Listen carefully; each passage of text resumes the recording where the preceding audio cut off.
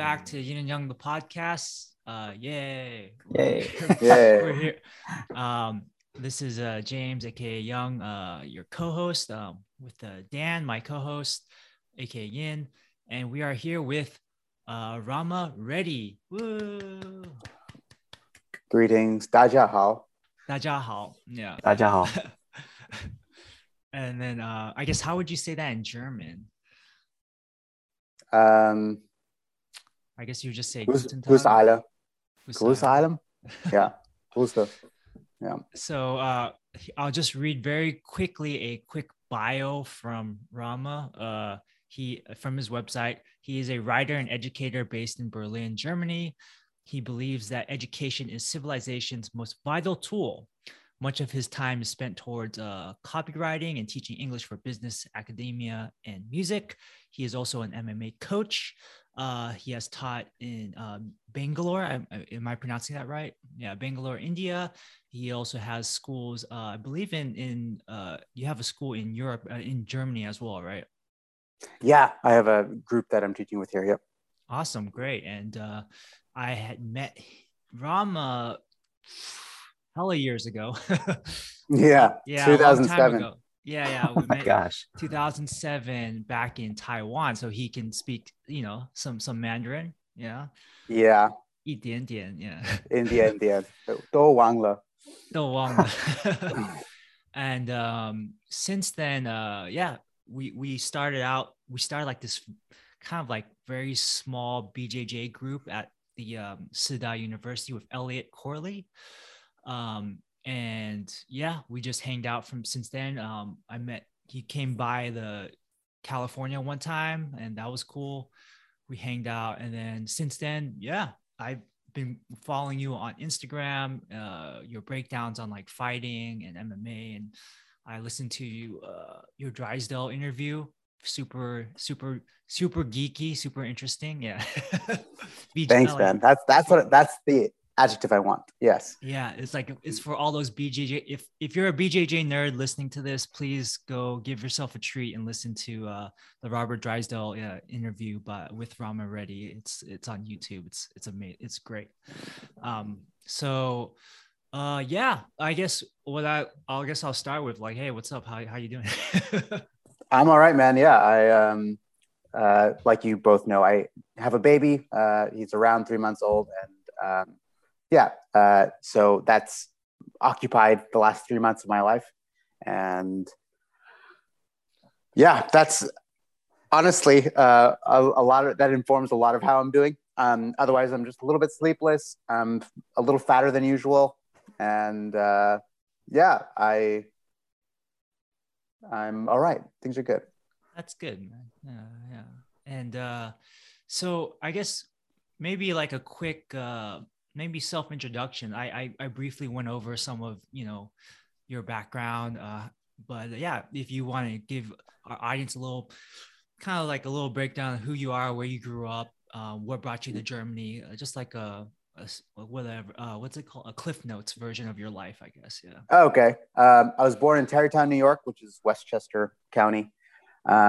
Moved to Houston when I was 4 or 5. Then that place sucks. Then we moved to Seattle when I was 7. And basically I am a Seattleite. I would consider myself a Seattleite more than anything else.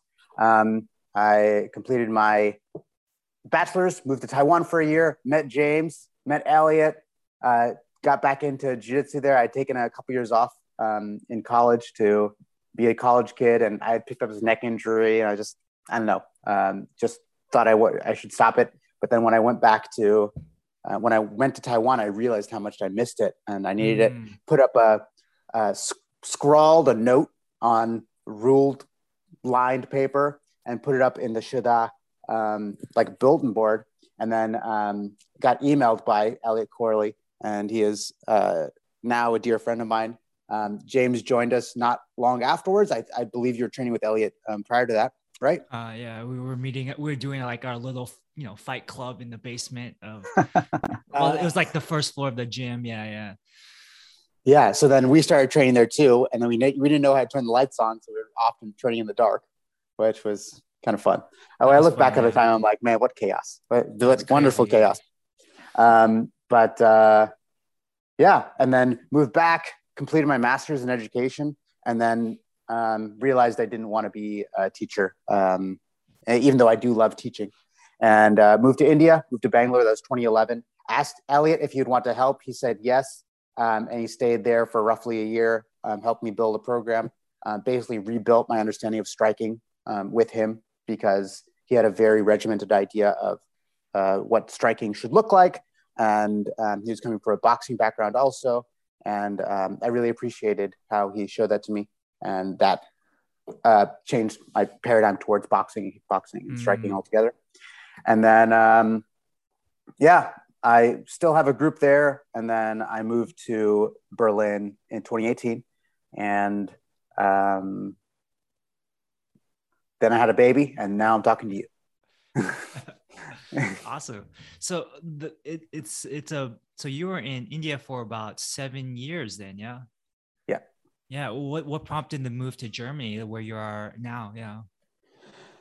A lot of things. I think in India, if you're working within India, it's just like, this is going to be offensive. I think it's a shithole. It's the worst place I've ever lived. It's the worst place I've ever lived. I've lived in the U.S. A few cities in the U.S. Hi, I've lived in the U.S. I've lived in Taiwan. I've lived in Germany. I've lived in Brazil a bit. And India was by far the hardest. Like by far, it has like all the drawbacks of all those places, and then like none of the saving graces. It's so hard. I mean, maybe like if I lived in Afghanistan, I would say Afghanistan was the worst or something, but I did not. So I think India is a really tough place to live. If you live there and it's like culturally yours, then there's an amount of ownership and you feel okay with it. But I think if you're there, then you notice the corruption, you notice the traffic, the pollution, you notice all these things that come with overpopulation, but that also come with, I would say like it's a very hierarchical culture. So like, there's always this like aspect of assessment when you're talking to somebody, a lot of bribes, like you'd see in developing countries. And yeah, man, it's a really tough place. And I tried it for a few years and I stuck it out longer than I should have, honestly, because I thought that's like what a good entrepreneur would do. Like stick with the business, rise and grind, bitch, that kind of thing. And man, I did that until I was just like a nub of myself. And then my wife was like, hey, we should try Berlin out. So I was like, fine, I'll try it out. Went back and forth for like a year or two, and then I decided this was probably a healthier place for me to be. And I made a great decision. Oh. What made you And decide to go to Bangalore? Bangalore, my dad is from Bangalore. Okay. And my mom is from like a relatively small town in southern India. And yeah, I just decided that Bangalore is growing very quickly, huge population. I mean, like now I think it's at 8.5 million or something. And yeah, I thought, if there's a place to do it, might as well be in a place that's maybe cheaper to get started and whatever else. But all those things were, wrong for multiple reasons. they have a film festival there too, I believe. Yeah, or something. Yeah, I'm sure they do. Yeah. Yeah. I mean, yeah. I'm in the South. They have, they have the, how do you call it? What do you call it? Biennale? Biennale? Every Biennale. 2 years or it must be like another language, but yeah, it's this thing that happens every 2 years. And I think it does travel around, but yeah. And Bangalore is a huge city. It's not like it's not the size of LA or Taipei yet, but it's pretty damn big. And you met your wife in India, or? I met her in Berlin as I was traveling through, and we met on Tinder. Oh, wow! Oh. Very nice. Yeah. So we're not sponsored by Tinder, but I guess that's a plus for Tinder right there. Yeah. Yeah. I mean, Tinder did his job. Yeah. Oh, great. So you were like basically backpacking Europe at the time, yeah. Yeah. Yeah. But you were still coaching in India as well, or Yeah. So basically, I went home for a month or two, came back, and on the way back, I went through Europe. That oh, was it. great. Wow. Wow. That's okay. So you did long distance for a while then, it sounds like. Yeah. I mean, months at a time. She would visit me. I would visit her. Mm, Yeah. It was yeah. cool. I, like whenever she came, we always traveled someplace new, and it was cool. It was like, she's really into traveling too. Awesome. How sorry, this is maybe a detour from your I will get to Martial arts. your like your expertise. Yeah, yeah. But I'm curious about because I my last relationship was long distance with my girlfriend in Taiwan. So yeah, I'm how did you know, I guess? Was there instant connection, love at first sight, or No, no? no, It I'm, was just yeah, sex it was wasn't great. there. Well, I mean, I think there's that. And then there's also like, you know how it is. Like as a man, you're often the person that needs to mature to like see the value of the relationship. Um, so in my case, like she was like persistent enough, and she was cool, and she was fun, and she was pretty, and like she had these things that I really like. But like the big thing was she was persistent. So Oh, she was willing to come to India a couple times. She would say, hey, come to Berlin, just like check it out, see if you like it, like just mm, kind of letting me explore what this city could look like if I lived in it. yeah. And yeah, I needed someone like that. I needed someone that like could give me like that kind of guidance and that kind of structure and that kind of stuff. And um, yeah, I mean, it was really refreshing too to have that coming from India, like being in India for so long. Yeah. Because when I mean, India is just like chaos incarnate. Just no rules, nothing matters. Like it's just are you at the top of the hierarchy? Okay, do whatever the fuck you want. Pay this person off. Pay this person off. World is good. Like it's coming from that to someone trying to like structure something, but still like trying to show you how it could be. And she thought about coming to Bangalore too, and I think she would have been open to both options. But then she did kind of give me the option to like come to Berlin too, and yeah, and I think because of her, yeah, for lack of a better word, her guidance, her leadership, I was really, I really saw the value in being with her. It sounds like she was your, I guess the term, your rock, it seems, or your anchor in certain ways. Yeah, yeah, I think that's Your fair to rock. say. Yeah, I think that's very fair to say. And not to get, I'm no sociologist, and I'm certainly no dating coach or anything, but like, if you're if there's a relationship and there's a man and a woman, then generally the man is kind of dictating direction and, where things go and, what we're doing and stuff. And I still have that energy, but then having someone that had the very, very long overview and maybe this more strategic outlook was really cool. And then I could put my energy into kind of the things that she was seeing. Right. Because sidebar, when we visited, I think we were all about, when you visit the US, where I was living, I think we were all about trying to get laid. I mean, Oh, lack of a yes. better term. Yeah. Yes, absolutely. Yeah, sorry. I hope your wife doesn't, doesn't take offense to listening to this if she No, hears it. But no, she's cool. But yeah, it's interesting because I went back to that. I was in that phase, and then I was in that phase in LA. Dan has known me in that phase for a while. The time that we've known each other, but now I'm in a committed relationship with a Japanese woman. And is your wife around the same age, I'm assuming, or? She's a little bit older than me too, so that Okay, could so be. that's yeah. So yeah, and we're not getting any younger, so I've been thinking about like, hey, maybe it's time. But do you age though? Look at you. I do age. Yeah. And Okay. my girlfriend, she's younger than me. But I think in many ways she's like an old soul, very very mature in more ways than I am in certain aspects. She's definitely not as experienced as I am in like, relationships and hooking up and stuff. She doesn't, she was never into that. Mhm. So I find it very kind of like refreshing. It's a different perspective. Anyways, that's where my mind is. So when I heard about your relationship, it's kind of like, I was kind of curious about that. Yeah. Mhm. Yeah, I'm in that headspace now about being in a serious committed relationship and not trying to Yeah, screw everything. yeah.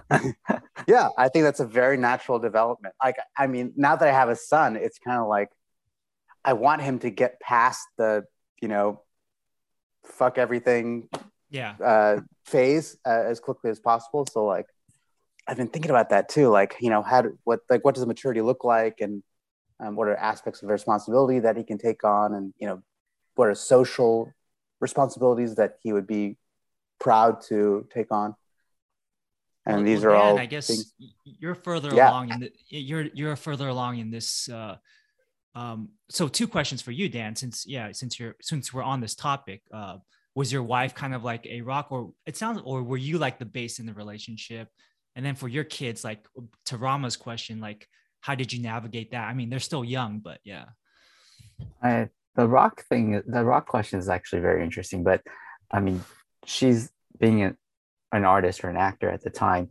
Um, Things were like a lot more chaotic.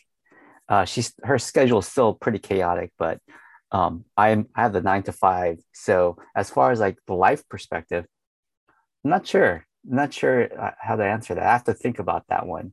But as far as the kids are concerned, you have all these grand plans for your kids, but you really have to adjust as they grow older and see what they're like. And then at some point, you're just like, oh man, I got to make sure that this kid is alive and just stays alive and healthy. And then once you get to another phase, you're like, oh man, once they get to school, I was like, I hope they're not assholes. They're not the bully, and they're not the ones that are shunned. So you want to Mm-hmm. make sure that they're confident and good people. And Mm-hmm. now, like as they're getting, my older kid is like 9, and I'm hearing the stories like, oh, how am I going to get him into school, like college? Because that's super difficult now. Super SATs or expensive. ACTs, Yeah. it's expensive. But then we're just talking to a friend, and he was like talking about how his kid got into Johns Hopkins, and it was like he was like a 4.0 student, in the debate team, ranked 11th in golf, did all these things, but it was almost very painful for him to get into Johns Hopkins or any of the schools that he wanted to get into. Is he Asian So or? he's half Korean and half white, and his parents are both lawyers, so I think that's why he's into debate. But Mm-hmm. it's just all these things, Yeah. as they get older, your things change, but the underlying thing is like you want to make sure that they're confident and that they're Yes. comfortable with who they are. And Mm-hmm.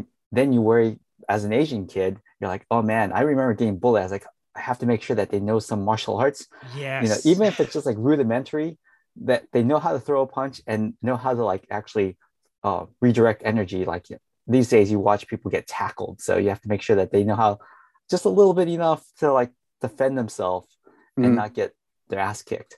Or break fall. Yep. Learn how to break fall, right? Yeah. Yeah, Yeah. all these things Yeah. go into your mind because as minorities, you have to think about these things. Growing up in America, I mean, I was a kid in the 80s and I was like, oh man, it's just like shitty being like one of the only Chinese kids in San Diego. So, or in my school at least. Uh-huh. Are you seeing any anti-Asian stuff in Germany at all, or Rama? No, No, no.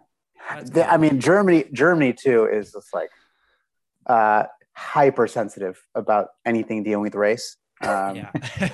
I wonder why.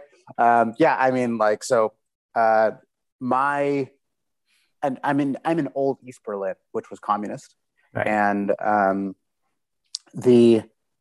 there are generations of Vietnamese here. So like Uh-huh. basically as fellow communists, the Vietnamese that came here, and yeah, it's quite a large minority here in my neighborhood.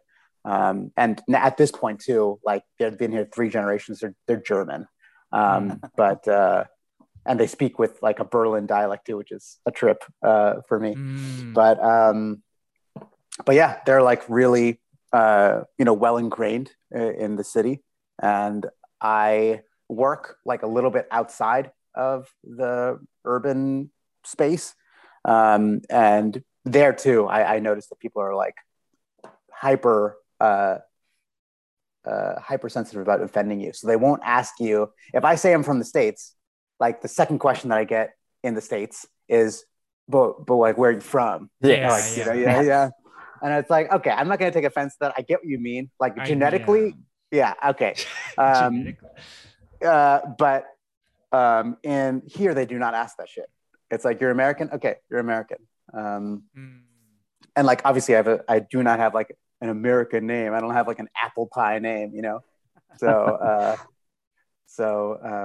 yeah, I mean, it's them purposely holding that question back, and they're I noticed this too. Like my wife Tatiana didn't know the exact origins, genetically of one of her friends, and like one of her best friends, and I was like, aren't you curious? He's like, no, it's like a rude question to ask.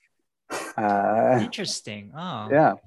In the States, we're like, oh no, yeah, okay. Where are your parents from? What's the lineage? Yeah. Like, like for instance, like my next question is, your wife is white German or? She's white. Yeah, I mean, like it gets it. I think when you say like German, like we have the idea of like some like homogenous group of people that are 80 million strong. But then they're quite divided within Germany. And then her grandparents were part of something called the Donauschwaben. So have you heard Swabia? No. Swabians. So it's in Stout. Do you know Stuttgart, the city of Stuttgart? Yeah. Okay. So Stuttgart is where like Mercedes-Benz is headquartered and whatever else. Anyway, that area is called Swabia, and Swabia was a name of a Germanic tribe. And there's a minority that was in Hungary, Serbia, Balkans, called the Donauschwaben. Donau is the Danube River. Okay. And so then they were called the Donauschwaben. And then after World War II, her grandfather, by the way, wrote an autobiography that is just harrowing, detailing his life through World War II. I mean, his family was massacred, basically. And then they escaped to Austria, and then they were refugees from Austria, and they came to Swabia. So on her dad's side, she is Donauschwaben, which is something really interesting, different. Just it tells you just how widespread the German people are, kind of. Right. It's kind of interesting because as foreigners, like non-German people, we assume, blonde hair, blue eyes, all Germans, right? And that they're all, homogenous, right? And then we say, white American or European American say the same thing about, China, India, whatever. Oh, of course. Yeah. It's like, what India is just, there's no South. What's the difference between North and South? It's just India, right? So. Yeah, dude, this is always the thing with me and her mom. Her mom's wonderful. Love her mom. But like, she would always be like, oh, here's this book I got you, or here's like this this movie I watched. And I was like, yeah, that's really cool. It's Hindi. We don't speak Hindi, but like, oh, cool. Like, I'm glad you liked it. And like, I think for her, for the last like couple years, it's been like, India is like this giant ass country with 1.2 billion people in it. Right. Yeah. And Rama is part of a very small minority that speaks only 80 million speakers. It's been a learning process for her, and obviously for China too. Like, I mean, or even Taiwan. Jesus, like how many ethnicities are on the island? I think the idea of, this is like a lesson I used to teach in high school. The idea of race versus nationality versus ethnicity, and how these kind of interplay with each other, and like we should try to keep them apart, though there is some crossover and stuff. But yeah, it's a very interesting concept. what does your family speak again? Sorry. Telugu. Telugu. Okay, yeah. Yeah, I so it's a I stout. worked for a short time at a localization company, and Uh-huh. we would have sometimes do localization for India, and then we would do like we would hit the main ones. We'd go like, okay, so Hindi, there's Telugu, there's like Tamil. what's that? Well, Tamil is the huge one, and then Malayalam is also it's another minority. Malayalam, yeah. Okay, Yeah. yeah. So yeah, it was always like, yeah, but the sorry, but yeah, the main the we would have like we would get some help, and like the people in India are dirt cheap. Like they will do it like soup, whatever you need done, like they'll do it like half the rate of what like anyone else would do, you know? So Mhm. like, and like, but finding a quality one, like eventually after like through the years, this company had found like some quality service providers in India. But like they said, man, it was tough though. Like, you know, cause yeah. So yeah, you know, interesting working with India. Anyways, so I'd like to kind of circle back to back to your life story again, but maybe through a martial lens, through a martial arts Mhm. lens. Like, did you start with wrestling? Did you start with BJJ? Yeah. I know that when we met, so this is a short anecdote, but like, so Elliot and I had been like, we had met through like, um, I'd seen him around the language school that we were at, and he saw me visit a kickboxing group, right? And he walked up to me and he told me later, like that's so out of character for him because he's an introvert. But he said he walked up to me and said, "Hey, I've seen you before. You're into martial arts. Let's exchange info, right?" So we started this group. Me and him just started training on our own. And then I guess he had started training separately with you, and then and then I met you. And at that time, when we started rolling, he told me that I was the best person he had ever rolled with because he had barely started Brazilian Jiu-Jitsu. Now he can kill me. He can kill me now. Yeah, Oh yeah, he's really good. Yeah. he's really good. Um, Yeah, and but then when sorry, but and then he told me after rolling with you though that before me after other than you, like he said that you were like whoa, like super saiyan level compared to me. Well, not he didn't say that to my face, but he said that um he said that Behind your like back. I was the best person at the time, but then Rama came along and just like he like one time Rama did he did this, I don't know what it's called. It looked like a can opener, like a can opener submission on Elliot. And I looked at it, I was watching it, I was like, oh shit, is this spine gonna break? Is Elliot? And Elliot was like, yeah. And yeah, so I used to like the camel clutch a lot. Yeah. Camel clutch. Yeah.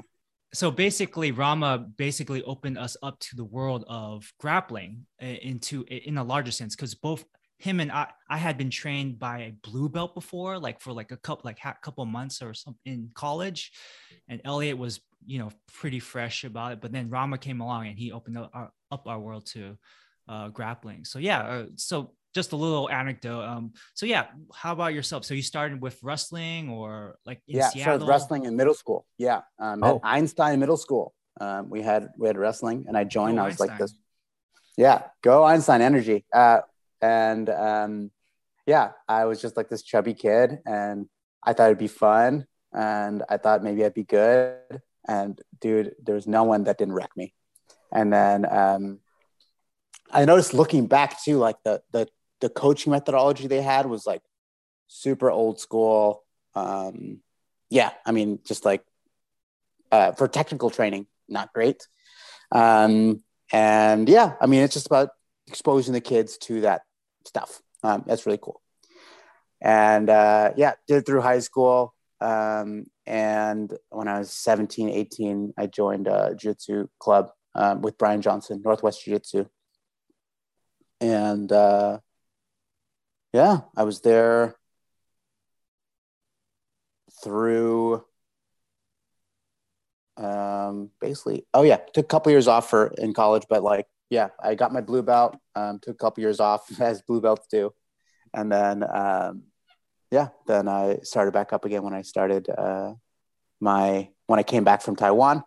And yeah, I definitely noticed I was like missing. I was not the same. I remember never being tired when I was like 17, 18, 19. And then you get back and you're like 22, 23, and you're like, holy fuck, can't breathe. Like, everything's harder. Prime of your life, right? Yeah. Yeah. And yeah, man. And then, like I was saying, I think Elliot really changed my outlook on striking and how I learn striking, and then how I see striking, and how I really set me down a path of self-discovery in striking and boxing. Oh, that's great. If our listeners don't know, Elliot Corley, he has a professional record, right? He's 2-2, I think, or 3-2 or something. Yeah. So he's a former fighter. He's now, what does he do now? Coaching, I'm thinking. He's coaching a couple times a week, and he's doing English teaching. Yeah. He does some stuff with stocks. Yeah. Last time I spoke with crypto. him, he's really big into crypto. Oh, he is. Okay. So he's this, I think he speaks 4 languages very well. Like, he doesn't just speak them like half fluent. He speaks 4 languages very well. Spanish was like, cause his background his family speaks Spanish and English, because he grew up in the US, but then his Mandarin's better than mine. I can say that, humbly. Wow. His Mandarin's really good, because he's into like, what is the minutiae. He's into like that, like, old school Mandarin, right? So then when he went to Taiwan, sorry, what was that? He said like he learns all the Chengyu things, Yeah, the Chengyu, the idioms. So basically, when he spoke to a Taiwanese person, they were like, "You speak like someone from 100 years ago." And then he speaks Japanese, which I'm learning right now. Yeah. And how's your German, by the way? Sidebar. B2 level, so upper intermediate. Nice. Oh, yeah. Wow. I can get around. That's awesome. So anyways, I just want to give a plug out to our mutual friend, Elliot. Hope you're well. I tried to get him on a few times, but he was like, I'm not the best about public speaking. Yeah. So, but which is fine. Yeah. I think it's for proof of that. You could watch his one fight. He fought on a 1 card against a Malaysian guy and knocked him out with an elbow. And then afterwards, he's on the mic and just like, just almost silent, and then be like, "Oh yeah, that's the first time I've ever thrown an elbow in my life." But super technical. I can concur. Like, talking to him about martial arts is like, he breaks it down. It's like, it's a science. It's a science. Mm-hmm. It's a chess game, and it's a science. It's an art as well.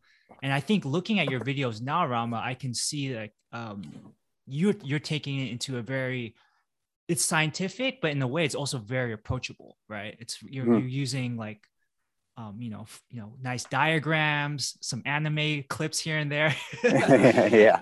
So I'm kind of curious so sorry, to continue with your story. So you got into jiu-jitsu, you were missing jiu-jitsu, and then you trained with Machado, you said. Yeah, so I've trained at Hadra Machado's place in Pasadena for 5-6 weeks. He was super nice. I mean, like, I really enjoyed it. There's a trainer there named Khalil, also really cool guy. And if you get a chance, I thought like very warm environment, very cool group of people there. And I learned a lot when I was there. I remember like training there for 5 weeks and then coming back to Seattle and being like, and feeling good. Like, I've been to the master. I've been to Yoda. Honestly, I didn't notice that much of a difference between how Brian taught and how Hadra taught. What the main thing I noticed was that Brian was always on time, and the Brazilians weren't necessarily. So it's expensive too. Machado, I remember I checked out some of the gym rates, and it's not cheap. Yeah. Yeah, I mean, back then I think it was like $150, which was like double the price of what they were doing in Seattle too. But they did have more training time, so like if you could make it, it was worth it. I don't know. And when you're 18, then you don't care if your leg could be falling off, and then next day it's fine. Um, And then you have a school still in Bangalore? yeah, I have basically the way I run my schools is there's an existing space, and then someone asks me for a martial arts program, and Right. either we do that like on an hourly basis. So like we send a trainer there, and they get paid on hourly, or we do like a revenue split. And yeah, so I have India right now. There are two places in Bangalore, I should say, that where we train. And then in Germany, how many places do you have? In Germany, I just have the group I train with, and yeah, that's going great. I hope to be full time by the end of the year. That's great. Yeah. How was it during COVID teaching grappling arts? Not great. Yeah, I'm. Yeah, we were actually training outside for a while Mm-hmm. because if he was outside, then there wouldn't be the same restrictions. Okay. But if they're indoors, then there is. So yeah, it was really tough, really tough. But what I did was I just gave free classes. So I did Right. like video classes for free, and I did outside classes here in Germany for free, wrestling and boxing. And I was able to like maintain like the core of a group, you know what I mean? Yeah. And then when we got a place, they came and we could start back up in earnest, and Right. it was really cool. And then is it more than just a core group now? Have you got like more students come by? Yeah, we have like 40 something, 44. Oh, wow. Yeah. So, I mean, you know how it is, like, maybe, I do. 10, Yeah. 10, yeah, 10, 20% actually show up on a day. Yeah. And then maybe 30% sign up and never come back. So it's like, Yeah. yeah, one of those things. What martial arts do you practice? I do Chole Fut Kung Fu, and then I've Okay. been teaching since college, so I Oh, totally cool. understand that whole dynamic of like the students like showing up. The ones who show up are like super dedicated. I've also had ones that are like they come in hardcore and then they burn out so fast, and then all of a sudden they're like gone. They don't say anything. They just like fade away. Mm. Yeah, that's one thing with like trying to build a community too. It's like, how do you get these people interacting with each other and being Yeah. friends with each other? And yeah, so like we were like when we first started up, we were doing like we'd have like a monthly kind of meetup somewhere, Uh-huh. and our open mats are wild. Our open mats are just so crazy because like they bring their kids too, Right. and then basically our gym is also like a rehab place. So Uh-huh. they have all this junk. It's okay. Let me start this off. It's a rehab place. They have like these pads. They have foam frisbees. They have these rubber rings.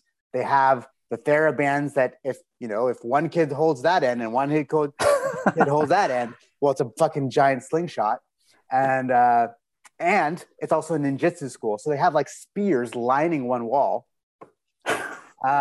It is just wild. It's just like a crazy place to train. And I really do enjoy it because it makes me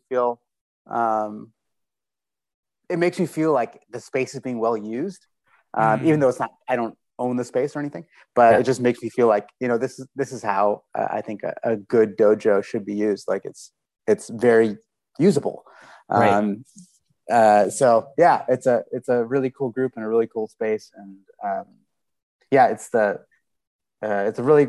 really gratifying to be a teacher here.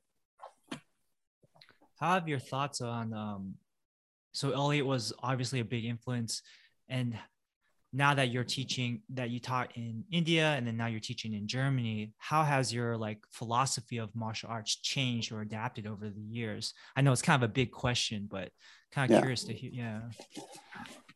Like, is your focus, Yeah, do you believe in styles, like styles make fights, like, like absolutely. Yes. It's almost like you read my mind. Yeah, I was going to say, I think archetypes are very, very important. And like, we can start with like a psychological profile, like understanding this, the psychological underpinnings of a person and then why they're doing it. And that often, I mean, like 95% of the time that correlates to a certain style within fighting. Yeah, so then you can start off with the psychological base, then go on to the strategic base, like how, based on this psychological base, do they want to fight, or do they want the fight to go? And then there's like the tactics and techniques that are built off of that. And yeah, it's really hard to get someone to fight against their type, against their own psychology. So you do want to try to steer people wisely into into the proper archetype. I guess you profiled some fighters in your Instagram videos. Let's take a famous one. Let's say Conor McGregor. Like, can you give like that kind of like, how would you break down a Conor McGregor type of person? Yeah. I mean, I'm basing this off of what we've already seen, but so let's start off with, what was that guy's goal going into fighting? From the get-go, it seems to have been money. I think winning is important to him, but I think money was also very important to him, especially when you're living on when you're in poverty. So winning for him was good. Winning and getting into the higher and higher tiers of MMA, and then getting a larger and larger fan base. So in that case, winning was good. What's the guy blessed with? He's blessed with a lot of explosiveness, and he has a good reaction time, and he built his entire game around his left hand. So that's what he did. So basically, he had 4 or 5 entries for his left hand, sometimes going backwards, sometimes going forwards, and he could also play with his length in a way that other people couldn't, because they didn't expect the shot to go that far. He has all these things that are going for him, and he was able to lead people into his left hand very frequently and finish people off in the first round and put pressure on them. And so then there's that, and that leads to his winning, and that led to money. And he's a rather, and maybe increasingly, I wonder if it's more now towards just winning for the sake of his pride, as opposed to money, because he doesn't need money anymore. But that's kind of my broad understanding of Conor McGregor as a fighter. And, it's always evolving. And then you've experienced fighters or students from like 3 different countries, at least, the US, India, Bangalore specifically, and Germany. Have you noticed like the different differences in the students themselves, like their mindset? Because I know that someone once said that just for music, for example, American students will just like do whatever you tell them, but then the Europeans will actually like, oh, what if I did this? What would happen if I did that? I mean, do you see that kind of like curiosity difference between like the 3 different countries that you have the most experience with? In terms of curiosity, I would say, just like the learning style. Yeah, I think this does, we should start with like the culture. I think Germany and the US, at least, or in, Seattle, are like quite close. Right. There's some difference there, but I think they're quite close. India is like a whole nother animal. It's like, the hierarchy is very important. Yes, sir, no, sir.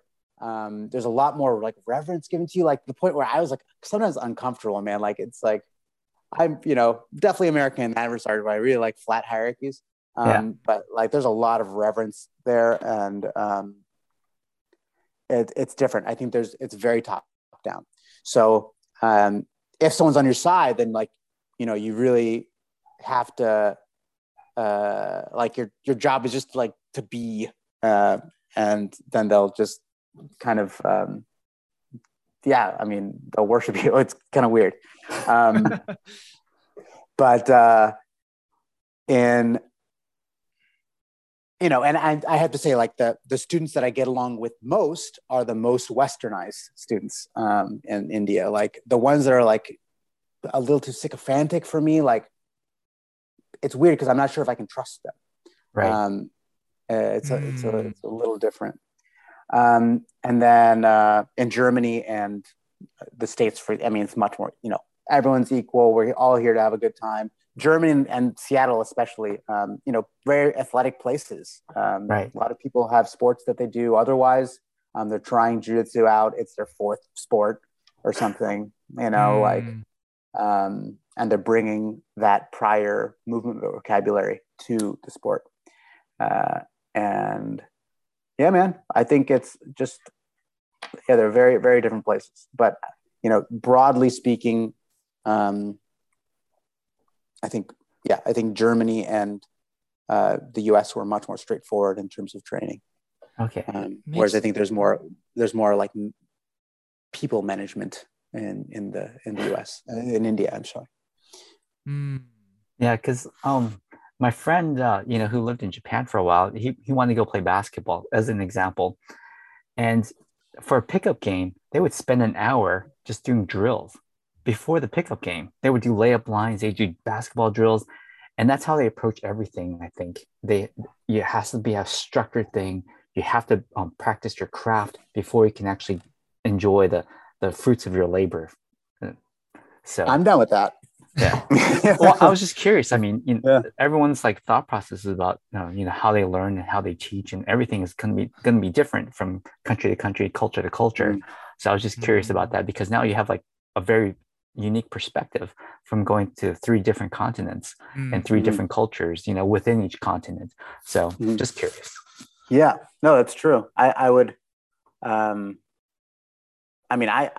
really like it when people are, as a teaching methodology, when we're warming up with things that we'll actually use, which is why like my jiu-jitsu warm now is only 5 minutes, but it's only the movements that we'll actually use, as opposed to like shrimping down a line. Have you done jiu-jitsu also, Dan? No, I've done some judo, but not jiu-jitsu. Okay, so with judo, for example, also,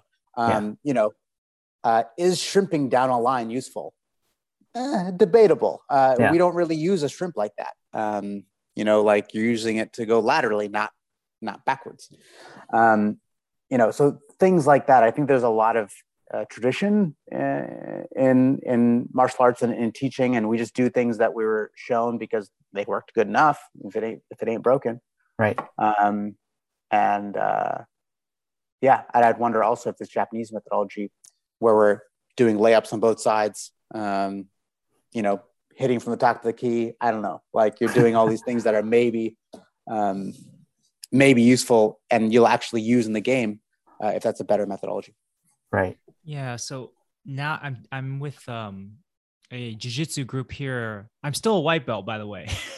All these years. Amazing. I don't think there's been any white belt that's as long as me, because I took a break. I had skin issues with psoriasis, so I took a long break from BJJ, because that's no bueno for skin. I got, I was like, I came to Japan. I was like, you know what? My first thought was, I've been in Japan for about 4 months now. My first thought was like, dude, it's the birthplace of judo. I want to learn judo here. So I went around. I got some information from what's in the area. And I found one place at a Budokan, which is like a martial arts place. Yeah. And training literally means martial arts dojo. And there's like only kids in the class, in the judo class. I was like, what's going on? And I was like, okay, I asked the guy, very deferential. I was like, hey, I would like to try an adult class. This is an adult class. And he said, okay, well, let me check with this. There is a school we're affiliated with. There's a prefecture, there's an association, there's like a whole bureaucracy of judo, right? Your Japanese is good, man. No. This is through like Google Translate and throwing some terms in there that I'm still working on it. But yeah, glad that you caught that linguistic. My Japanese is it's like N4, N5 right now, but which is low. And then I asked him, hey, can I join, the adult? And then he made a call. Some guy made a call speaking Japanese somewhere. I didn't understand. Oh, so, and then, and he's like, no, sorry, because of Corona, you can't really, they're not allowing new members. Right. So, and I was like, okay, shoot, I wonder if this is, I didn't want to do this whole process for like every I didn't want to like keep knocking on so many doors. You know, I only have so Yeah. much time and energy. And I think it was the only thing available in my area. So I found a jiu-jitsu school though, which is it was kind of a couple stops away. Brazilian And Jiu-Jitsu? what's that? Brazilian Jiu-Jitsu? Brazilian jiu-jitsu. Yeah. Oh, Not, okay, Really? cool. yeah. So yeah. Okay. I mean, I know you're like a jiu-jitsu nerd. Like we can go down that path if we want. Brazilian jiu-jitsu. Okay, cool. Which they call just jiu-jitsu in Brazil, right? So yeah. Yeah. But anyways, I found Brazilian jiu-jitsu and the guy was like, yeah, join, come on, open mat. Yeah, that's, you know, and the culture. And I went to 2 different jiu-jitsu schools here, and I went with one that I felt more comfortable with, and I liked the teacher more. I mean, they were both great, but like I went to one that I felt more comfortable with. And there's a certain culture, I think, with martial arts. We're talking about cultures with countries, right? But I think it's interesting because in art, even though there are from different, it's, you know, jiu-jitsu has spread from, you know, traditional Japanese jiu-jitsu has spread, you know, to like all parts of the world. But there's a certain like, I don't know, there is a certain culture within each martial art. Because I have found with the Brazilian jiu-jitsu people, that practitioners, there was one guy that was there was one sensei who is half Brazilian, half Japanese. There's another sensei I met he's just full Japanese, but very opening, very welcoming, and very, you know, like humble, super nice. I mean, I have met some bad jiu-jitsu teachers in America before, but I was lucky but there was always a sense of like, you know, that the hierarchy that I felt when I was talking to the judo people was very regimented. Like he had to make a phone call. You can't just go. I need to make a call first, you know? Whereas with jiu-jitsu school, I call, hey, is it okay if I come? Yeah, come on over. Bring, you don't have a gi, I'll let you borrow one. I don't know. Rama, do you get that sense with styles? Like certain styles have certain cultures? Absolutely. Styles, yeah. I mean, yeah. Yeah. I mean, I think you'd be hard pressed to go to a judo school, and then when you show a technique, they just sit on the ground with their hands behind them like this, and then you know, like their legs splayed, and they're just looking at you like this. I think you'd be very hard pressed to have a judo school that even allows that. Like it just would not be okay. Whereas in you know, with Brazilian Jiu-Jitsu, the Brazilian aspect of that art is everywhere. Like we don't bow before we spar, we slap hands. Yeah, it's permeated a lot of the culture. And, you know, I do recommend you read up on Brazilian Jiu-Jitsu in its infancy in Brazil. Like it was not pretty. It was not cool. It was not a very open martial art necessarily for most people. Yeah. But then when it came to the US, and then it got just totally globalized into like hippie golf martial arts kind of thing. It's kind of a bougie sport, like it, right? It's a little bougie, isn't it? Or well, yeah. I'm not sure if I want to say bougie. I like, it feels like the Burning Man of martial arts or something, you know, like, you know, like just like everyone's welcome. Yeah, wear that fucking I don't know, Pikachu gi. Sure. Oh, you smoke weed, me too. I mean, but like, yeah, and there's like, and I think Brazilian Jiu-Jitsu, like the aspects of Brazilianness are important. But I gotta say, I think the Americanness is there too. In a way that's really interesting. I do think that aspect of like camaraderie and community is not necessarily a Brazilian thing. I think it's maybe an American thing. I'm not Brazilian, so like I would, and I've only been doing this martial arts since 2003, so like I'm no expert by any means. But yeah, that's my understanding. Like, think about BJJ Globetrotters. Dan, let me just explain this to you. BJJ Globetrotters is a martial arts group on Facebook. I mean, 50, 60,000 members, whatever else.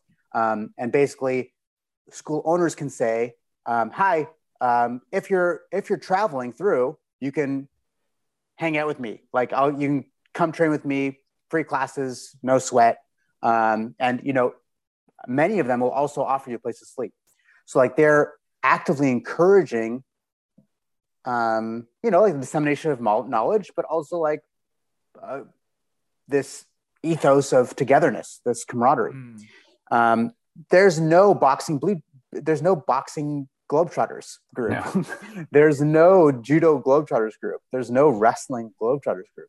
Why is jiu-jitsu able to inculcate this, hippie golfing bond between us? Yeah, I mean, there's something to it, man. And there's something to it, yeah. And I don't necessarily think it's a Brazilian thing. I do think it's at least partially American. Is my very spitball hypothesis. I do think there is this American idea of what you mentioned before, this kind of flat hierarchy of like, hey, you can call your mom by their first name, or like, sorry, that's a white thing, not necessarily an American thing. But there is a certain sense I notice of how in America, there's this idea of hierarchy is a little bit more, it's not as rigid as in like Japan, like the feeling. I'm sure if I knocked on some more doors, I might be able to find a good judo school. But right now I'm happy with jiu-jitsu. Omicron variant is still around, so I don't think I'll be able to get into any judo schools anytime soon. So I'm like, dude, I'm digging this jiu-jitsu school. I'm hopefully going to get that blue belt soon. After 15 years, I'll get that blue belt soon. Yeah. I don't know if this joke is true, but supposedly if you want to stay a white belt for a long time, you ask the instructor, "Hey, where's my blue belt?" And then you'll stay a white belt for even longer. Yeah. Yeah. If someone asked me that, I'd be like, man. But yeah, I have a curriculum in place. So like, if they've done everything in the curriculum, then they're undeniably a blue belt. I'm probably going to give a blue belt on Sunday. So yeah. Yeah, that could be true though. If someone was just like, "Where's my blue belt?" Like, I mean, entitlement. I don't know. Yeah. How many belts do you have in your school? How many belts are there in BJJ or jiu-jitsu? Overall, there are 5 belts. There are white, blue, purple, brown, black. And then in my school, we have, as of Sunday, we'll have 2 blue belts and a purple belt. Okay. And then there's one guy that's been training for 7 years, and I think he's something like James. Just like, didn't stick around long enough at any particular school to get belted, but he's way too good to be a white belt. So they call them like white tigers, I guess. White tigers. Is that what they're called? Yeah. That's what I saw on Reddit. So yeah. I was like, that's me. Cause I'm tapping some blue belts. Right. And I'm like, I'm sorry, but like, I've been doing this for, I'm so sorry. I'm sorry. Humble brag. Yeah. I lift weights too. Maybe. I don't know. That helps. Yeah. Sorry, go ahead. No, go ahead. No, yeah. I just want to respect your time. Are you okay to go over a little bit, or how are you right now? Yeah. I could double check. Yeah, definitely. Yeah. Should we pause the recording? Yeah, go for it. Yeah. I'll just keep recording. I can edit it later. Yeah. Okay. Right with you. Okay, sure. Yeah, I'm gonna use the restroom. Yeah. I'll be right back, Dan. Yep. So yeah, I guess I think it would be a missed opportunity if I didn't ask kind of about your philosophy on so you're very you have multiple disciplines, not just martial arts, but you're a student of education, you're a student of philosophy, you're a student of history. So I'm kind of how I say it, I guess from your studies, what are some life lessons that you have gleaned over the years as a teacher, as a coach? Like what are some of the lessons that you would tell your students, or that you hope to imbue into your son, your newborn? Yeah, it's a big question. I mean, what I tend to start off with is my advisor through my master's program. So she had a very cool 4 R's system. So the 4 R's, let me see if I can remember this. You have relevancy. So is it relevant to what they are going to experience? So can they actually use it in the real world or apply it to whatever they're doing? There is relationship, which is the relationship that you have with the teacher, and the student teacher relationship. This is, I think, more important in places like India, but it's important everywhere. And then last, you have rigor. Rigor is the tactics and strategy of how the information will be fed to the student. Now, when all those are combined, then you have results, which are the measurable increases in performance from the student. And then based on the results, you should be able to sharpen the other three. Yeah, so that's where I always start. I was in Taiwan, so this is before I did my master's, and higher education, take it for what it is. I think for the most part, I think you could do fine in the world without it. Some of my best friends that are very successful didn't have a degree at all, but I did learn from my master's, and this was probably the most important thing that I learned. In Taiwan, I was a total asshole as an English teacher. But my kids scored really, really well. They didn't like me, but they scored really well, and their parents liked me. And that was like my thing in Taiwan. I just got used to like kids not liking me, and then them scoring really well, and then never talking to them again. Like that was it. You're very hard on them, I'm guessing. Oh yeah, I was super tough. I like when I look back, I'm like, man, I was such a dickhole. And when I look back too, I'm thinking like I just had like missed opportunities to like be a really nice, warm person, and they probably would have performed the same, or even better maybe, or like they would have shared more with me or something. But I was just like, maybe a little bit emotionally distant or very conservative with how I thought good performance looked like. Yeah. And also like when parents are like patting on the back, like, what more, and you're like, I'm a 22, 23-year-old kid. Like that's all the positive reinforcement I needed. But yeah, when I look back now, like I would have been okay. Like now, if I teach that class, I would have been okay with them failing as long as they were happy. Like I want to get to know them now. And I want to take that time to like get to know them as individuals. And that's a regret I have actually, that was like that. So yeah, that's the really big transformational change that I went through. I don't think most people have this because most people are not sociopaths. Well, you'll be surprised, I guess. Yeah. in the high performers, there's a lot of high performers that are a little, yeah. Yeah, there's actually something on NPR that I recently heard about high performers. I mean, this is getting a little dark, but like high performers are the best at lying to themselves. So like they did the psychological test, and the basic psychological test is yes or no questions. And then you say, yes or no, have you ever thought about this? Oh, for example, have you ever thought about killing yourself? Okay, so that's a rhetorical question, but like in this test, there's a tendency for high performers to say, no, I've never thought about killing myself. Why is that?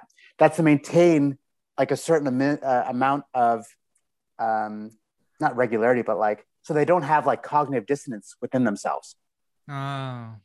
But everyone's thought about it. It's like a universal human thought, at our darkest moments. So like the idea was you were going to find questions that people, that we know the answer to because they're universal. And then we're going to ask, and then we're going to see who lies about it. And then we're also going to check how they perform in these things or that things. And what they've noticed was that elite athletes tended to lie the most to themselves and to the person they're talking to. Yeah, I sometimes I wonder about that. Like so in economics and sciences too, there's like what's really a causation? There's a causation problem, right? Because is it because they're an elite athlete that they lie, or is it because they lie to themselves that they're an elite athlete, right? So there's a causation issue, right? In science, we're not sure if if A influences B, or is it because B influences A? So Mm. because I wonder about that, because then that there's a dangerous path, right? It's like, oh, guess what, everyone, just lie to yourself, you're gonna be an elite athlete, right? But you might be miserable, but who cares, you'll be an elite, whatever you do. So Well, I mean, you have to believe it too. I mean, you can't just be like, it's hard to make yourself believe something that you don't actually believe. fake it till you make it, maybe, or I don't know. I mean, I have to look at science about that that to see if that's actually possible. Yeah, but it sounds like, just from listening to you, it's more now about the human connection, human experience, versus just getting results. Is that fair to say? Yeah, that's totally fair to say. I think part of that too is like the idea of memento mori, like the idea of like remembering death. Like, we have such a finite time, and yet we treat it like that. No, I was treating it like we had, every moment was the thing to win. And I think now, like, much more comfortable with seeing jiu-jitsu as hippie golf, as just like something people, something that like 40-year-olds do, for 2 hours every week. Like, yeah, man, like, just do you, and then let's hang out, let's have fun, let's be friends. Right. Let's have hot dogs. And I think that's very fulfilling also. I find a lot in that. Cool. Awesome. Yeah. Sorry, you're kind of blurry. I'm trying to see. Am I blurry? Yeah. Ever since you stepped away, came back. Oh, it may be the autofocus. Yeah. I'm a different person. No. Dissolving. You have this like you're like I see that. You're like a angel now. Like the aura. Yeah. There I am. Oh. Yes. Is that? Yeah. Yes. So. Is that any sharper? Oh yeah, that's a lot sharper. Great. I think it's probably like the fading light. Okay. Yeah, I think there's also like I think there might be a filter too on Zoom, so it like doesn't know where I begin and the background starts. Dan, sorry, I don't want to take over. Did you have any questions for Ron? Oh, not questions, but I just don't want to, like, I'm pretty sure the kid's gonna wake up soon. So maybe, I guess, maybe we should wrap it up. Yeah. Okay. So I guess final thoughts would be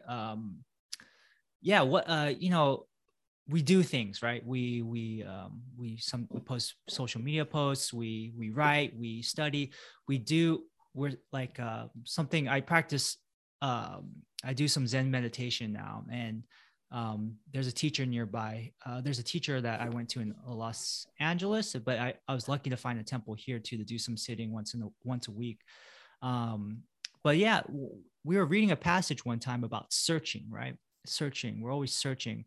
And I think in many respects, like Rama, I see a kindred spirit in you. Like, I think in many ways, I look at what you're doing and your travels, and I'm like, oh, that kind of reminds me of myself, and then in some ways, I think, okay, yeah, that's also, and this is my theory, and don't take this personally, but I think it's probably like why we're not as close as friends as you and Elliot, because we're a little bit too similar.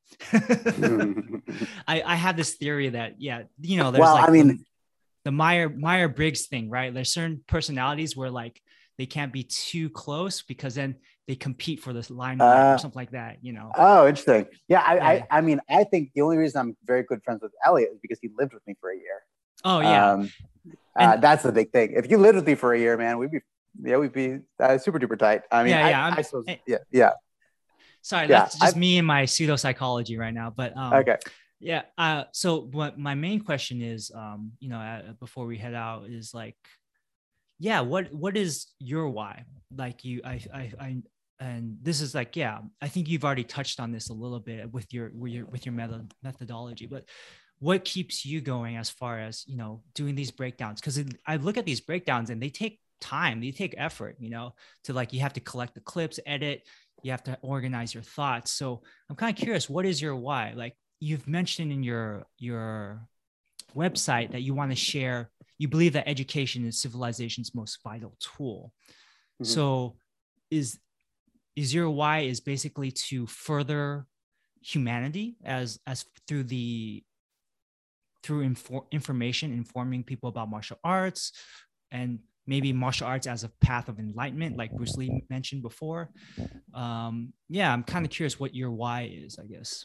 Yeah, long term, my goal is to create educational systems that benefit people, and allow for even students that might otherwise be marginalized to self-actuate in some way or the other.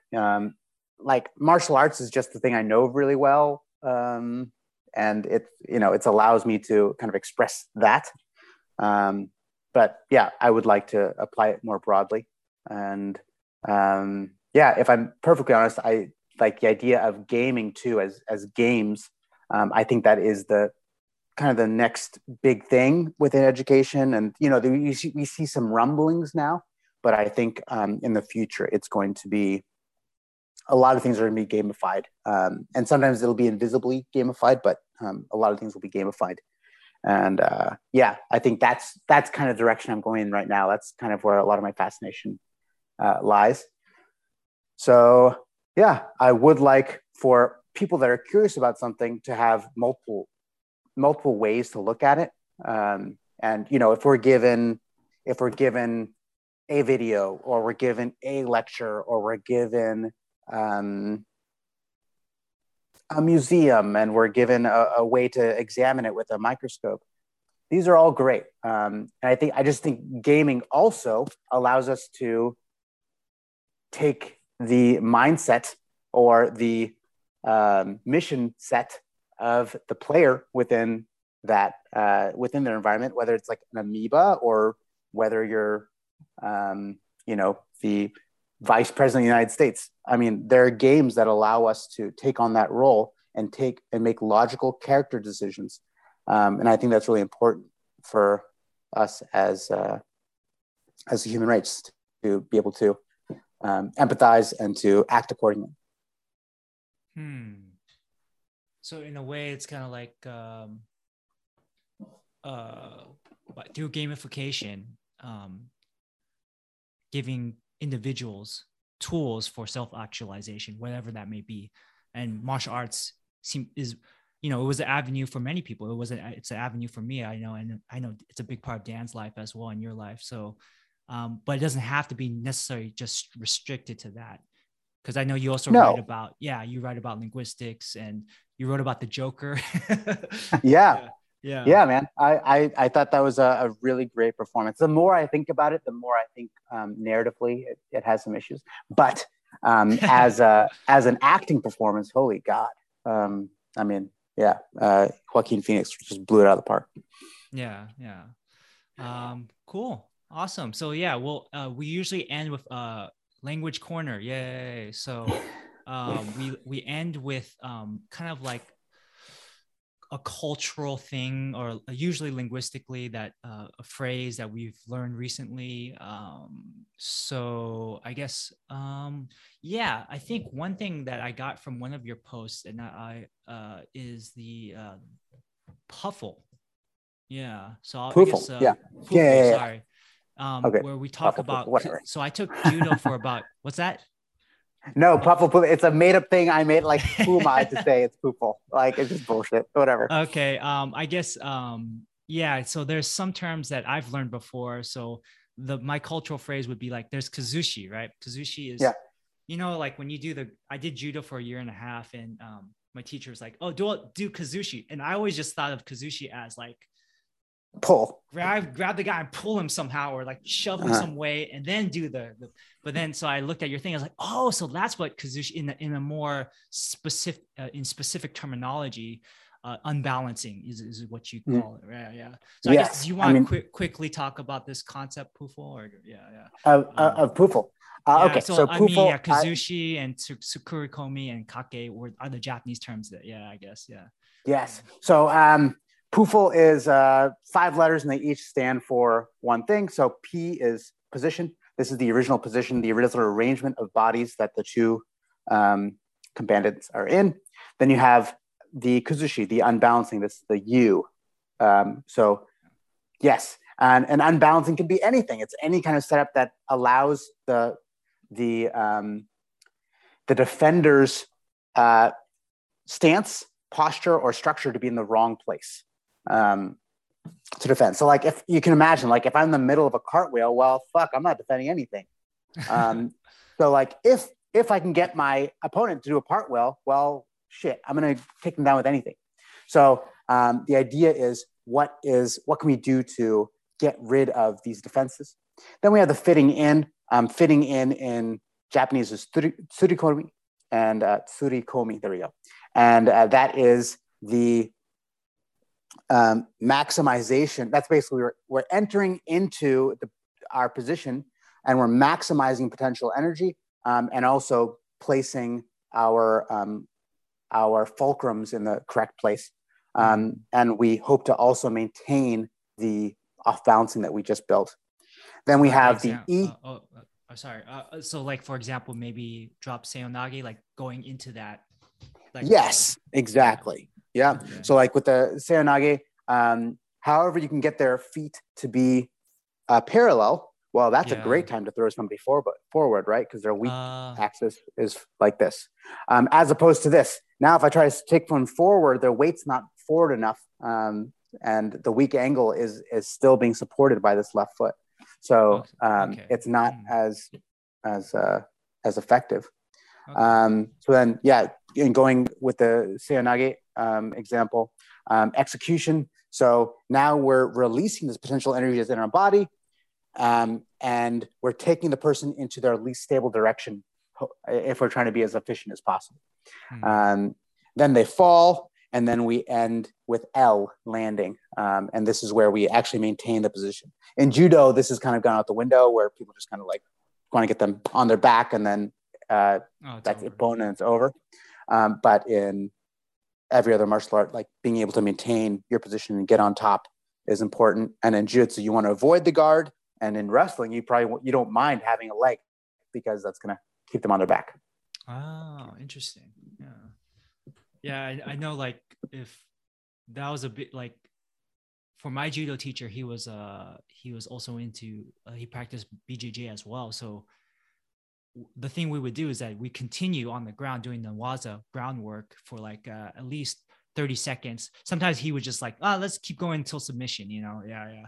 So the landing part was like we would try to land in maybe like what's a kesekatame, scarf hold, I guess. Yeah. Or try to land in like some position where we could get side control or whatever. So I saw that. So I like how you also connected with like its lineage. Well, suppose and sorry, this is probably for another podcast, but I guess there's wrestling, judo. There's some interplay between those because wrestling is a super old art, right? Yeah. So I guess some of these terms probably. So that's a rabbit hole we can get down to. Yeah. I mean, if you guys have not already, it's worth listening to. It's called A Hero of a Thousand Holds. And this guy, Ruin, he goes down, he looks at like kind of isolated cultures. And then you look at like the grappling tradition that they had. Every culture on earth has grappling. Every culture. Yeah. And it's just a human, it's pre-mammalian, like, you know what I mean? As reptiles, when we were Komodo dragons, we were wrestling. I know that's not how evolution works, but like when we, before we were mammals, we were still, wrestling was still a thing.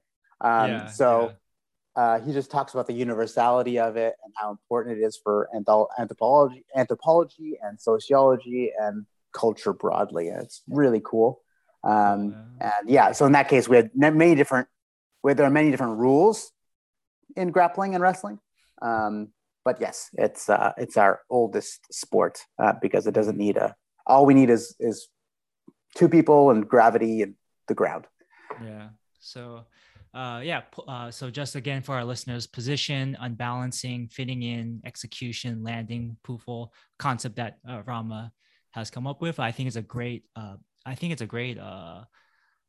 way to organize the information, and there's a great mnemonic for it. So I guess because in Japanese it would be what, kazushi, tsukurikomi, kake, or yeah. Yeah, I tried figuring this out. I think I put like the you way put the like you know how kuku, yeah. Yeah, so kuku tsukana, yeah. Because kuku basic tsukana. kazushi also includes position, I'm assuming, or No. The first ku is kumikata. oh, so that's grip fighting. Oh, grip fighting, yeah, kumikata, yeah. Okay. So then we have kumikata, kuzushi, tsurikomi, kake, and then what's the last one? I guess landing. Nage. Nage. Yeah, nage throw. Cool, awesome. So, anyways, I think that covers our language corner. There's a bunch of terms in there for our listeners.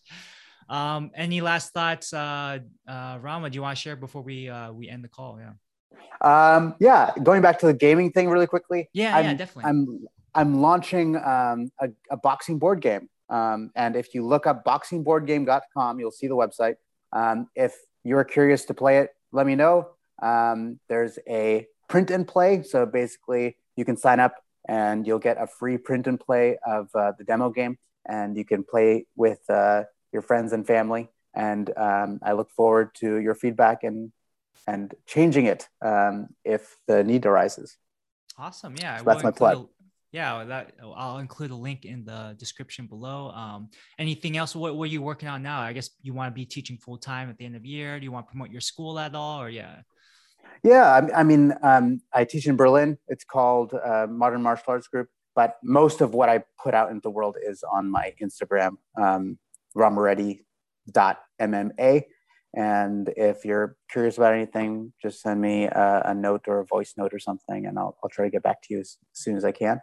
And I work with a local promotion called We Love MMA, and and they have all my videos on there. So if you just can't get enough, that's where to find the rest of them. Awesome. Cool. Thanks so much. Dan, any last thoughts?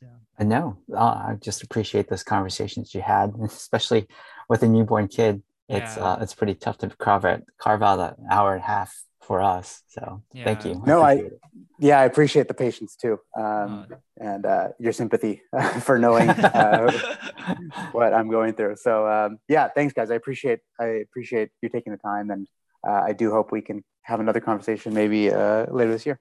Yeah, definitely. Thank you. Whenever you have the time. When your precious time. Yeah. Thank you so much for sharing it with us today. All right. And we're signing out. Cool, guys. And I'll go ahead. Thanks, stop Ron. recording.